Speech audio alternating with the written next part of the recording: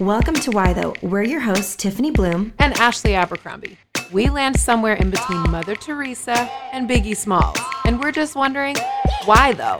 We all have questions, from our existential crisis curiosities to our, hey girl, why your eyebrows look so good though? And we want to tackle all of those questions with you.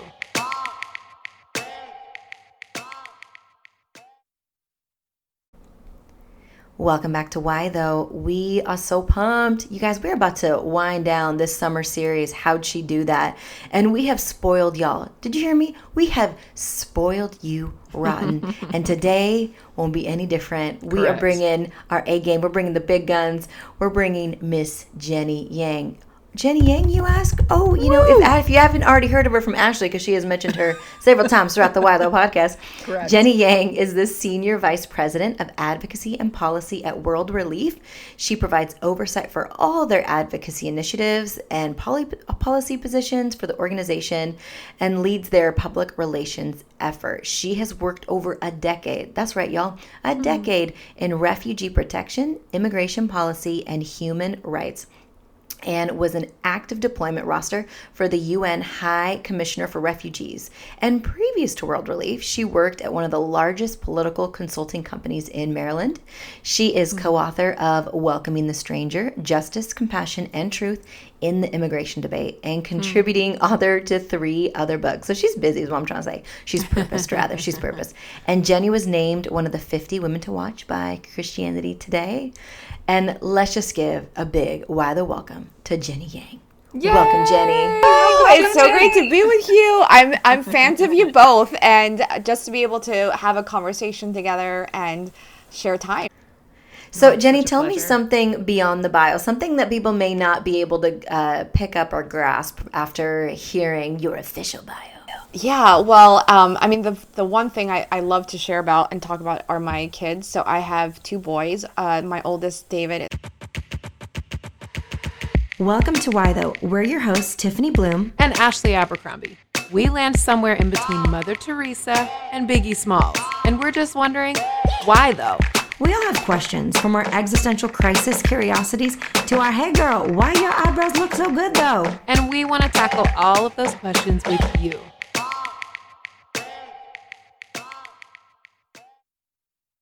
Is 5. And then my youngest, Joel, he just turned 3. And so we actually just spent a few weeks in California. And Joel, my youngest, was thinking we flew just to California to celebrate his birthday. So, like, he's 3, but I think every birthday from now on, we have to, like, take a plane somewhere because he thinks that we literally rode on the plane for him. And so my husband's from Southern California. I'm from Philly. So I'm a diehard Philly sports fan. Love the Eagles. Love the Phillies and the Flyers. And so I love following Philly sports. Although because I live near Baltimore now, I am a Baltimore fan. I've become a Baltimore fan as well. But one of the things I love to do is I love baking. And so I actually won the first ever bake competition at my work. And so I won with that's right, you did. Yes, right, I did. Yes. And I won What did you win with? I won with this raspberry white chocolate cheesecake bite. And it was a little twist because they said it was like baking some kind of cupcake, and it was a cupcake, but it was like a cheesecake cupcake. And so it was really good. And even my coworkers still talk to me about it because they're like, can you make that again?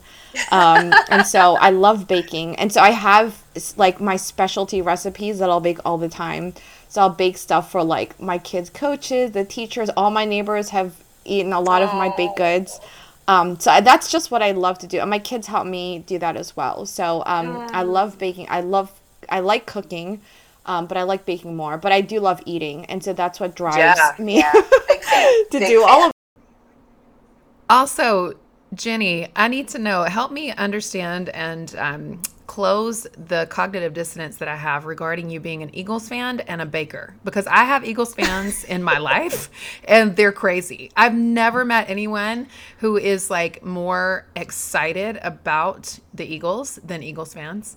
And I think that they would probably riot in the street every single time the Eagles lose. So this picture of you being an Eagles fan and then baking sweetly in your kitchen with your children, I'm just having trouble with that gap. So help the people understand. So Eagles fans are obnoxiously passionate. Obnoxious. Yes. And so I would say that I'm almost obnoxiously passionate about baking. So like I make sure that like my cookies are crispy.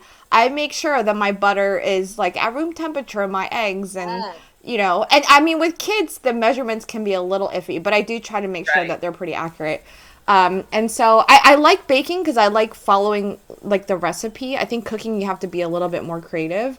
My mom is a really good cook, but I kind of got the baking bug from I don't know where, but my husband has a huge sweet tooth, and so he'll eat everything that I bake, and sometimes he gets upset that I share the things that I bake, as do my kids sometimes. That's another story, and it's funny actually because I don't have a huge sweet tooth.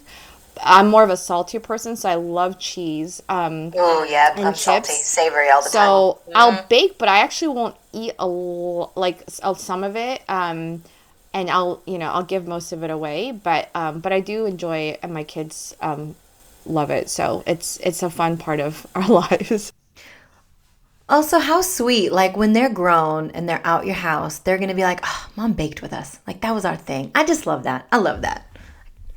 I think the mixer is like my Joel when he was younger. I would turn the mixer on and he would die laughing. Like he just thought it was a funny thing, like that thing like whirring around. And now he doesn't think it's as funny, but he definitely likes helping out more than my older one, because my older one would help out more when he was younger, but now he's more interested in his Legos and reading, I guess. So. So Jenny, give us a little, but just a peek into your brain of how did you end up here? Like take us back maybe 15, 20 years. What led you to what you're doing now? Oh, so when I was in preschool, no. Well, people look at me and they're like, he looks so young. And but I've been actually at World Relief, the organization that I work for over 15 years. And so before that, I worked in politics a little bit, which I loved and hated.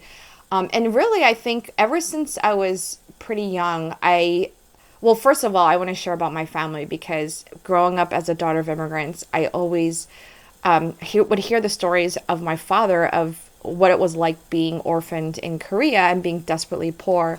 And it's all the stories you hear about. He delivered newspapers without shoes through the snow. He didn't have money for books and school supplies, so he would have to tutor his fellow students after class. And his dad was actually killed during the war when he was really young. And then his mom died a few years after that from sickness. And so he was orphaned. And it was interesting because when I was growing up, my mom had a huge family. So she had a lot of siblings, and she was very close to all of them and her parents. And so every 3 or 4 years, she would take me and my brother back to Korea. And my dad never came with us. And so I always thought, well, it's just because he's working. But it was only later on that I realized he never wanted to go back. So he had immigrated to the United States from Korea as an orphan. He was sponsored by Ford Motor Company to come here to work. And for over 30 years, he never went back. And it was because he felt like he had nothing there to see. And it was so painful for him. He never wanted to go back. And it wasn't until in the past several years that he had these dreams where he remembered the uncle that took care of him. And he felt like he needed to visit his family. His extended family, that it made him feel like he needed to go back. And so he went back after 30 years. And he was really nervous about it, obviously. And we were all like, what was it going to be like? And I mean, he spent weeks there. And it was really good for him because I think it helped kind of turn a page perhaps in his life and kind of visit some of his family. But it wasn't something, he even says now he doesn't really want to go back. And so just hearing those stories really, I think, formed my understanding of the challenges that a lot of immigrant families face, and just kind of this, my dad, whom I love so much, went through so many challenges, and it really created a kind of a deep well of empathy within me to really be able to relate to a lot of people who are going through what he went through. And so that always kind of shaped my, understanding of the world, my experiences, my ability to relate to others. And so in in high school, I love spelling, I love writing, but in college, I didn't really know what I wanted to do. I thought maybe I wanted to do journalism because I like writing. But I realized, well, I like writing. I don't think I love it to the point where I would want to be under a deadline every day. And then I had this expanded interest in international relations and politics and public policy. And so my junior year in college, I studied abroad in Madrid, Spain. And I wanted to, really brush up on my Spanish and and travel. And so it was such a formative experience for me because it was really the first time I lived in another country. And being a minority myself, I experienced racism when I was there, blatantly against Asian people, but there was a lot of racism against Africans as well.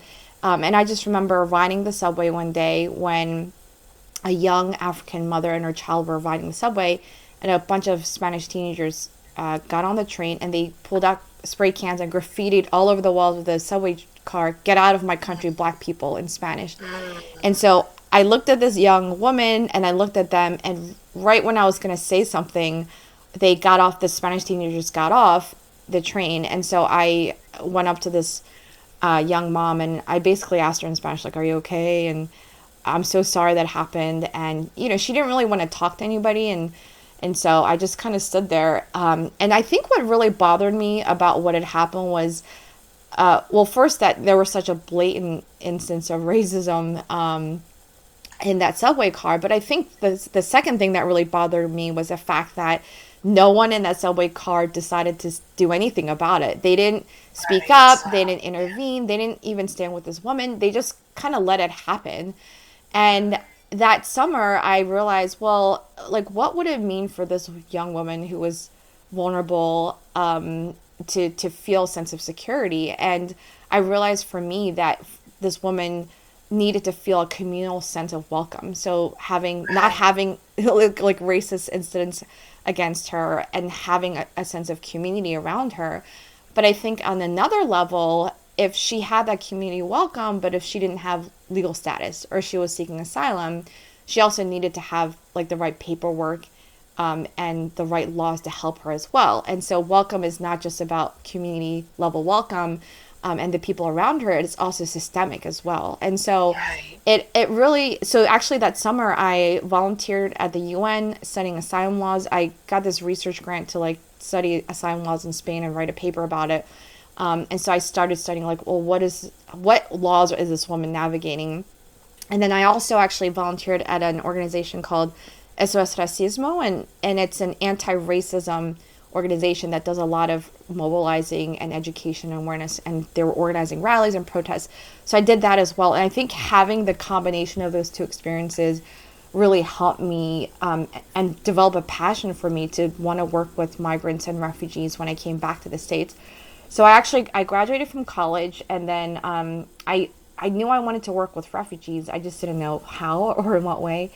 And so I started actually working in politics, which I loved in the beginning, and then I hated it at the end because here I was, this 20-something girl, like woman, and I was, working 16-hour days, traveling all across the state, campaigning, and all my friends were like having parties or like going out and having fun.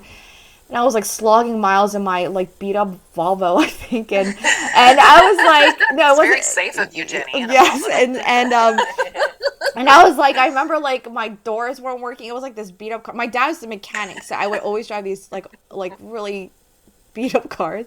And I remember the summer I was like putting signs in the back for like candidates, and like my doors weren't working, so I would have to like crawl through the trunk. And in the middle of Baltimore City, people were like, they're gonna think you're stealing that car. And I was like, it's my car. And so and actually I had a friend in Baltimore work at World Relief, and she's like, you should totally apply for a job here. And so I did, and I actually applied for a job. And that job that I applied for was filled by a woman who was internally promoted to that position that I wanted. But then when World Relief called me, they said, well, the job that you applied for is no longer available, but we have a job in the refugee program. And I said, refugees? Like, that's exactly what I wanted to do. I had no idea World Relief worked with refugees. And that really became a place for me where I really grew in my understanding and practice of refugee policy and refugee programs. And that's where I've been for the past 15 years. And so my whole journey at World Relief is a longer story, but yeah, that's where I really started with my passion. May I ask, what was your major in college? Yeah, so my major was international studies, and so it was a multidisciplinary study where you took history, political science, economics, and then you had to have an advanced level of a foreign language, which mine was Spanish. And so, yeah, I loved it. So a lot of people in my field go into either law or they go into business, or like social policy or social work. And so, I obviously went into the nonprofit sector, or politics actually. But it's a whole area I didn't even know existed when I was in college. And I remember one of my professors was Cameroonian, and I asked him, I was like, hey, can you teach a class on refugees? And he said no. But I was like, I didn't learn any of that in college. It gave me the foundation for me to be interested in furthering my studies, and doing work in refugee issues. But in college, it wasn't specific to that, but it did pique my interest in broader international law and policy.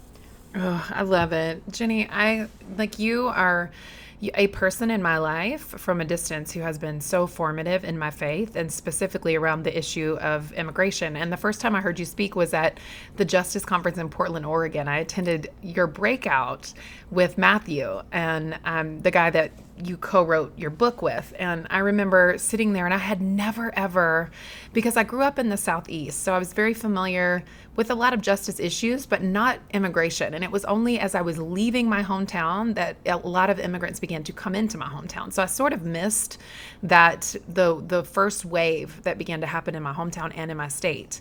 And so it was the first time listening to you talk that I really recognized how much God cares about this. And I had never at the time connected all the scriptures on the foreigner and the stranger to an immigrant. And so I felt like it was so informative, and there was a way that you talk, and there is a way that you talk that I feel like Christians can grab a hold of and go, this is actually important to God, and it is important to me because God cares about this. And obviously moving to a bigger city like Los Angeles, that in and of itself opened my eyes in a much broader way, because, everyone is connected to, an immigrant that they love and care about here. There's no way for you to live in a city like this and not be connected to someone. And so I think how can Christians think about this issue and this topic of immigration and refugees, especially given the, very political and divisive world that we are living in? I like to think on my better days that we're climbing out of it, but on my worst days, I think that we're not. And so maybe you could just speak to people who are listening and help us understand how to think about this issue. I mean, before I answer that question, I think something I think you two will be very interested in, because it's, why though? It's this idea of how I got to where I am today, is that I was interested in refugee issues because of my studies and my travel experience abroad. But when I came back to the States, I wanted to focus on international policy. I did not want to touch domestic immigration at all, which people may not that's very interesting.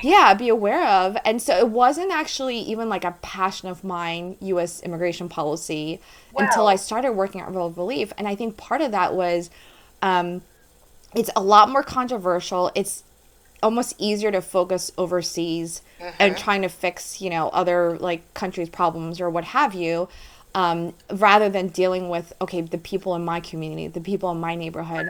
And I had this fear when the people on my team at World Relief were saying, well, we need to speak out on immigration issues. And I was like, I don't know, can we, should we, people are breaking laws, what's wrong? And so I had these same questions, and I was almost afraid to get into it because I felt like being the daughter of immigrants was going to discount my voice. And I felt like people were going to look at me and say, well, she's only speaking out on this because of her family. Or, she's only saying this because she has a personal stake in it. And I thought people were going to dismiss my economic or national security reasonings or the policy issues just because I'm the daughter of immigrants. And so the last thing I wanted to do was touch immigration in the U.S. Wow. And it wasn't until I I mean, it really was being at World Relief where I got to know the people that we serve, a lot of immigrants from across the United States that were having immigration problems. And when I was on the Hill and like in these meetings with congressional staffers, when they were talking about it, I realized, oh my gosh, like this is a huge problem. Our laws are not working well. And then when I started to get calls and get emails from churches in the U.S. that were like hating immigrants, I mean, viscerally hating immigrants and like publicly lambasting them, and then I started to say, this is not right. This deep-seated, almost anti-immigrant rhetoric and positioning of the evangelical church is distinctly unbiblical. And I spent years getting my moorings around, okay, well, what does the immigration system look like in the U.S.? What is wrong with the law? Like, why are so many people out of status? And why is the church so anti-immigrant? And then I took it. I did take it personally because I said, I'm a Christian. I'm a follower of Jesus. I'm the daughter of immigrants. Why is it that the church that should be the most outspoken about being pro-immigration and pro-immigrant and biblically valuing the dignity of these people, the ones that are taking the back seat, or if not actually antagonistically being unhelpful in this conversation? And that's when I became really passionate about immigration in the U.S. specifically, because I realized like this was a discipleship problem within the church, because this wasn't just a political issue or a policy issue. It was a personal issue. And when so many of these immigrants, actually, as you were saying, are coming into our communities, are coming into our churches, are part of our communities, and we're ignoring the fact that so many of them are facing significant challenges, then I believe we're missing out on an opportunity to live out the gospel and to be the gospel, right? And so and to receive the gospel from immigrant communities. And so that part. I when I started studying scriptures again and really rereading the Bible, and this goes to your question is well, what should the church really be saying and believing? I realized actually the whole Bible from Genesis to Revelation is a story about migration. It is actually a story about people who are constantly on the move. And from Genesis, you see the story of Abraham, who was called by God to leave his homeland and to go to another land that God would show him. He became an immigrant because by him moving, it was a testament of his belief in God and his faith in God that God would provide for him and care for him. And even the story of Joseph, he was a victim of human trafficking. He was sold into slavery by his brothers. He was literally moved from one place to another. He didn't know how he was going to get vindicated, but he was, and he eventually was used by God to save his people from famine. Or even in the story of Ruth, she is just a beautiful woman in scripture whose whole character was exhibited through her identity as a migrant worker. And it was actually her in the fields working as an immigrant that Boaz noticed her character and fell in love with her. And that is a beautiful story of migration. And I always say this, but the greatest immigrant of all is Jesus himself, because when he was a young child, he had to go, he was forced to flee into Egypt with Mary and Joseph so they could actually save his life. And so when we talk about Christmas, we don't talk about the fact that Jesus had to flee a persecution, but that was such a huge part of the Christmas story. And so when you see Jesus in Matthew 25 exhorting his followers to welcome the stranger, I was a stranger and you welcome me. It's this, he identifies with being a stranger because he actually knew what it was like to not have a home and to have people pursuing him and to feel like this earth was not his home. And so I think for us as Christians to understand that scriptural narrative of migration and to see how God uses migration to accomplish his missional purposes on earth is a very foundational aspect, I think, of the teachings of scripture that we have to account for. And I mean, on top of that, I think not only just the scriptural understanding of migration, but also the spiritual impact of how migration is being used today for God's missional purposes, and the fact that, you know, God calls us to make disciples of all nations. That is the Great Commission. But there's so many people that are leaving places where they've never heard the gospel in coming into communities where the gospel is rich, where there's so many churches. Yeah. And I think for many of us in the United States, the question is, are we willing to walk across this? If we're willing to send missionaries across the world, are we willing to walk across the street ourselves to share the gospel with our neighbors? And Preach a word, Jenny. and then and if we're not willing to do that, then I think we're being missionally malignant in how we view our neighbors, because the gospel is not just about sending people over there. It's about doing what's right here. And there's an incredible opportunity for us to reach our immigrant neighbors, our refugee neighbors. But on the flip side as well, this is not just about us sharing the gospel, it's about receiving the gospel. And so there are a lot of immigrant communities in Maryland, like where I live, that have blessed me with the way that they've understood scripture. And I think we have so much to learn from immigrants that are coming in. So it's not just about a giving, it's about a receiving. That I think it's so important. And this idea of mutuality as we enter into relationships with our immigrant neighbors is so critical in this conversation, because it's only when we feel like there is dignity and worth in another where we can be blessed by them that I think we can go deeper in this journey that Christ calls us to. So I think there's so many spiritual aspects to migration. And I've just unpacked a little bit, but there's other stories I can share too about the blessing of being in these relationships. But the Bible is rich in talking about migration. And I think our job, first and foremost, is to understand the theology of migration and apply that in the lives around us. A couple comments. Number one, y'all just went to seminary class, so Yes, thank you, basically. Jenny. Number two, when you describe that mutuality, all I get in my gut is this, like, this is what the kingdom is. Yes. We miss out. We are so malnourished on what we think the kingdom is. Often when we're not diving into the fullness and the complexity of scripture and being able to see that in our modern world context. And you just laid it out so perfectly, connecting us from the Old Testament and of course the New Testament to this modern day. And there's just such richness, such goodness, such a beauty and majesty of the kingdom if we would only lean in. So Jenny, talk to us a little bit about for our listeners, take them through just a couple first steps to help us grow in this understanding and also how to build connections. That's a great question, because I think, we want to take it from the abstract and almost the political realm to our own hearts, right? And our own discipleship, and then apply that to the places that God has called us to. And I really do think, I mentioned the theological aspect of migration, and I think World Relief is a member of the Evangelical Immigration Table, and that website has a lot of resources. It has a bookmark with 40 verses of scripture related to migration in the Bible, and it's easy to download just online at the Evangelical Immigration Table website.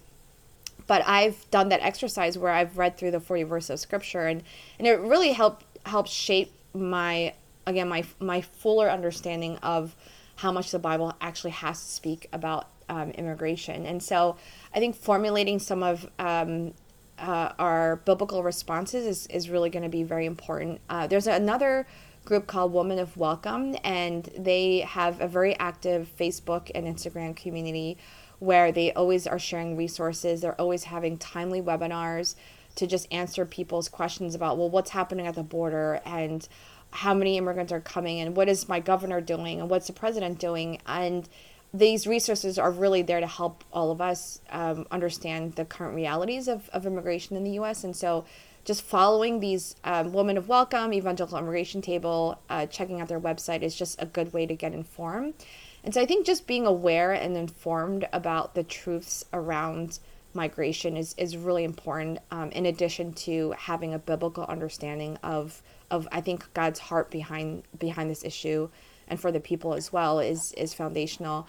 The second thing I would say is it really has to start in tangible relationship with others. And you may be in a community where you feel like, well, I don't know, like, who are the immigrants? And there's a lot of organizations that I think work with and serve immigrants. I know at World Relief, we have 17 offices in the U.S. across the United States that work specifically with refugees.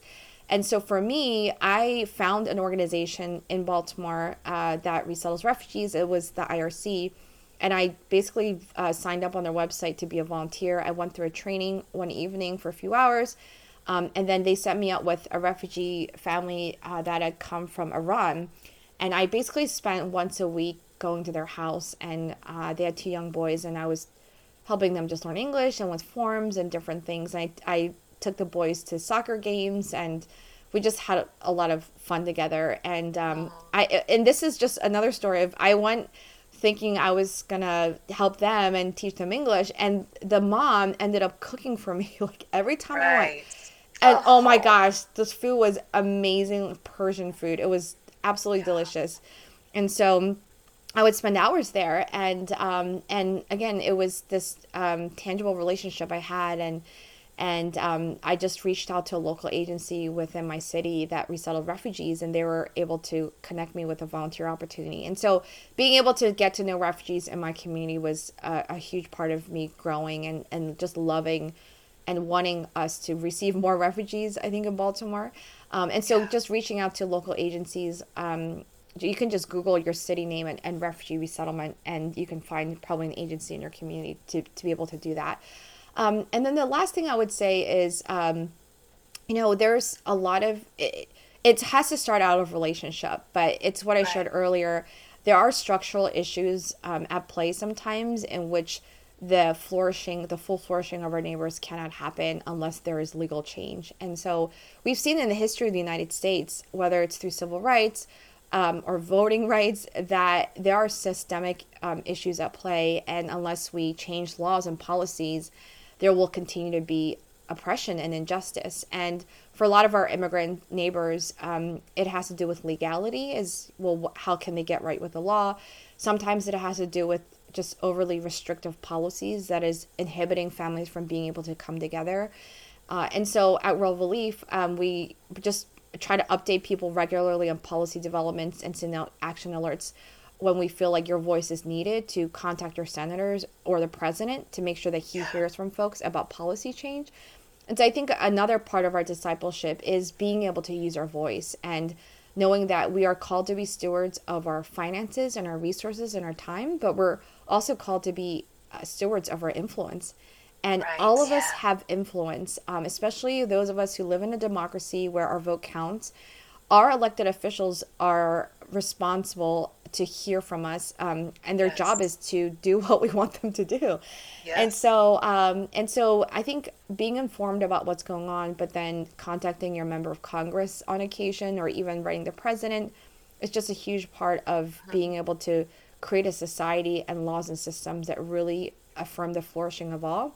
And I would say that last step is the hardest. It's probably the biggest hurdle to get over, because I've been in positions where I think, well, does my phone call really make a difference, or my letter is going to get lost? And you don't feel like you can be a part of systemic change. But I know firsthand that it makes such a huge difference. And I think that's the last piece that I think can really help in serving our immigrant neighbors well. And I want to encourage you guys, because, that last step can seem pretty daunting. But for example, a couple years back, just put my senators inside my phone. So now it's a contact. So every time I need it, I just call them. I have the superintendent in my school district also in my phone, because I did not like the way they were handling technology with the laptops that they gave students. So I was calling them fools every week. Like, you guys need to do better. And I think that with one legislator that I talked to here in California, she said to me, every time a person calls my office, even if they speak to my deputy or they speak to someone who's even at the front desk who takes the message and gives it to me, I treat that as though it's 300 people who have called me, because they know that if there's one of me, then there's several hundred who are feeling the exact same way that I am. And so know that it really matters. I would make the calls, while I'm breastfeeding my daughter. Like, it doesn't have to be extra. You can be in your car making these phone calls. And so it's just a mental hurdle. It's not that this task is difficult, but if you are passionate about something, something, just like make it easy for yourself the same way you would anything else in your life. Like we have to increase our capacity to do good in the world by making things more simple. And so just overcome that mental hurdle so that you have stuff available, because this is really important, you guys, and it's affecting people's lives. And, maybe today, immigration may not have been something you're passionate about, or maybe you have questions about it because your family fights about something at the dinner table, or you've heard some rhetoric. But Jenny just gave us some beautiful ways to think about mutuality, that we don't always have something to give. We actually have something to receive from one another at all times. And we cannot approach people as if we always have the answers and have it all together. Like we are the ones who are also in deep and desperate need of learning from each other. And that is how we internalize the fullness of God. And then she gave us reasons why this matters to God. The migrant story across scripture, even Jesus, our King, like she laid all that out for us and gave us really practical steps. And we'll list it all in the show notes for you guys, because this is so important, you guys. We gotta get on board here because we need our society flourishing. And this is one of the key ways that it can. And Jenny, we want to thank you for taking time to be with us today. And we're going to include your book and all the links that you mentioned today that people can get involved and do things easily and be connected. Is there anything else that you'd like to impart to us before we just say goodbye to our people today? Yeah, well, I just want to encourage everyone that I think immigration can be a tough topic, but it's been an issue that has been debated in our country since its founding, and it's not just a U.S. issue; it's impacting countries around the world, and so I think it's not going to go away. And so the ability for us to be able to navigate tough conversations well with biblical values is going to be so important, and it's rooted in love for God and love for our neighbors. And so being in relationship with others in our community, grounding it in scripture, being salt and light is just going to be so important in this conversation. And so, reach out at any time with questions or for more resources. And I'm always happy to further the conversation. Yes. Thanks so much for fitting us in. It really has been such a dream to have you. And y'all got to sit at the feet of a great one, truly a goat. So thank you. Thank you, Jenny. And to all our Why the listeners, we'll see you next week. Bye-bye. Bye-bye. Hey, listeners, remember to subscribe and comment. It helps others to find the show. To learn more about Tiffany's writing, speaking, or books, visit TiffanyBloom.com. To learn more about Ashley's writing, speaking, or books, visit ashabercrombie.org. See you next week.